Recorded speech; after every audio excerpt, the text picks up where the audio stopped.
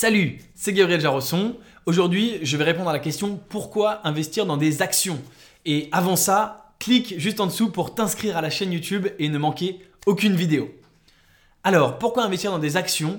Eh bien pour plusieurs raisons, mais la raison principale, c'est que les actions sont un investissement assez différent des autres pour une simple et bonne raison, c'est que tu achètes l'action à un prix X, tu penses que le prix de l'action va monter, et donc, prenons un exemple, tu achètes une action 1000 euros, et tu penses qu'elle va monter un jour à 1500, 2000 euros, et bien sûr, quand tu la revendras, tu feras une plus-value. Donc évidemment, pendant ce temps-là, ton argent investi travaille pour toi, et il y a de fortes chances, si tu investis dans une action que tu as bien choisie, que ça te rapporte beaucoup plus que si tu avais laissé ton argent sur ton livret A à quelques pourcents par an.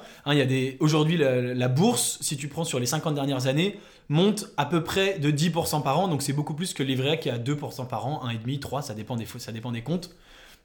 Donc ça augmente plus.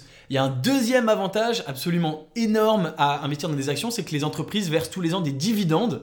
Et donc non seulement tu vas avoir une croissance de peut-être en moyenne 10% par an du prix de ton action, mais en plus tous les ans, la société te verse des dividendes qui vont te permettre au bout d'un moment de rembourser ton investissement. Je te prends un exemple, si tu achètes une action à 1000 euros, tu espères qu'un jour elle en vaudra 2000. Si elle prend 10% par an, peut-être qu'un an après elle vaut 1100, puis après elle vaut à peu près 1200, etc., etc.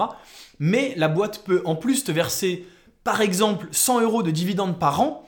Et donc, si tu gardes ton action, au bout de 10 ans, tu auras récolté 10 fois 100 euros, tu auras récolté 1000 euros, donc tu auras remboursé ton investissement, mais tu auras encore l'action.